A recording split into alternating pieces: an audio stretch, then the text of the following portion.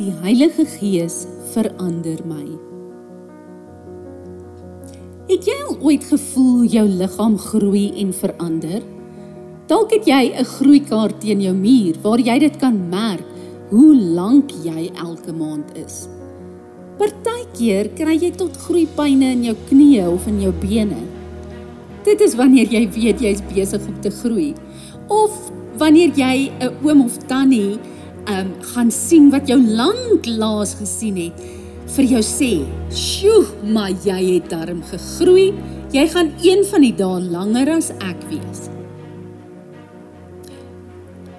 Ons het die week geleer dat die Heilige Gees binne ons leef en daarom kan ons op hom vertrou, vir sy leiding, sy wysheid en sy krag. Om Jesus te volg beteken om meer as om net kerk toe te gaan. Dit beteken dat ons daagliks moet verander om meer en meer soos Jesus te word en die Heilige Gees wil ons daarmee help. Dit beteken ook dat ons slegs meer en meer soos Jesus kan wees, deurdat ons meer en meer tyd saam met hom spandeer. Kom ons lees 2 Korintiërs 13 vers 18. Ons word al hoe meer verander om soos die Here te lyk met 'n heerlikheid wat steeds toeneem na mate die Here, dit is die Gees, dit aan ons gee. Dit beteken nie dat ons aan die buitekant gaan verander nie. Nee wat, jy is perfek net soos wat jy is. Wat dit wel beteken, is dat om soos Jesus te leef, het ons die Heilige Gees in ons lewe nodig.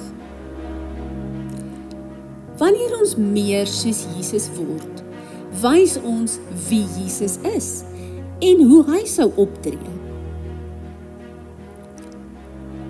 Partykeer is ek en jy die enigste Bybel wat 'n ander persoon kan lees. Daarom moet hulle Jesus in ons lewens kan sien, deur alles wat ons doen of sê. Maar ons doen dit nie om God se arm te draai nie. O nee, niks wat jy ooit kan doen, kan God se liefde vir jou minder of meer maak nie. Hy het jou lief, punt. Nee, ons doen dit omdat ons hom lief het. Het jy al ooit goed gedoen vir mamma of vir pappa, net omdat jy hulle lief het? Dalk het mamma vir jou gevra om skottelgoed te gaan was. En, jy was regtig nie lus daarvoor nie. Maar jy het opgestaan en jy het dit gaan doen. Hoekom? Want jy is lief vir mamma. En dis presies wat dit beteken om soos Jesus te wil lewe. Ek wil lewe soos wat Jesus gelewe het op aarde, met vreugde, met vrede, met geduld, vriendelikheid, goedheid, getrouheid en ja, selfbeheersing. Jy sien, hoe meer ons soos Jesus word, hoe meer leef ons uit liefde. Wanneer ons na ander mense kyk, dan weet ons, God het hulle lief en daarom tree ons op teenoor hulle met liefde. Gaan lees gerus Galasiërs 5 vers 22 tot 26 en vra die Heilige Gees om jou te help om Jesus se karakter deel van jou lewe elke dag te maak. Maak seker dat jy elke dag vir jouself tyd uitsit om tyd saam met God te spandeer, die Bybel te lees en na sy stem te luister.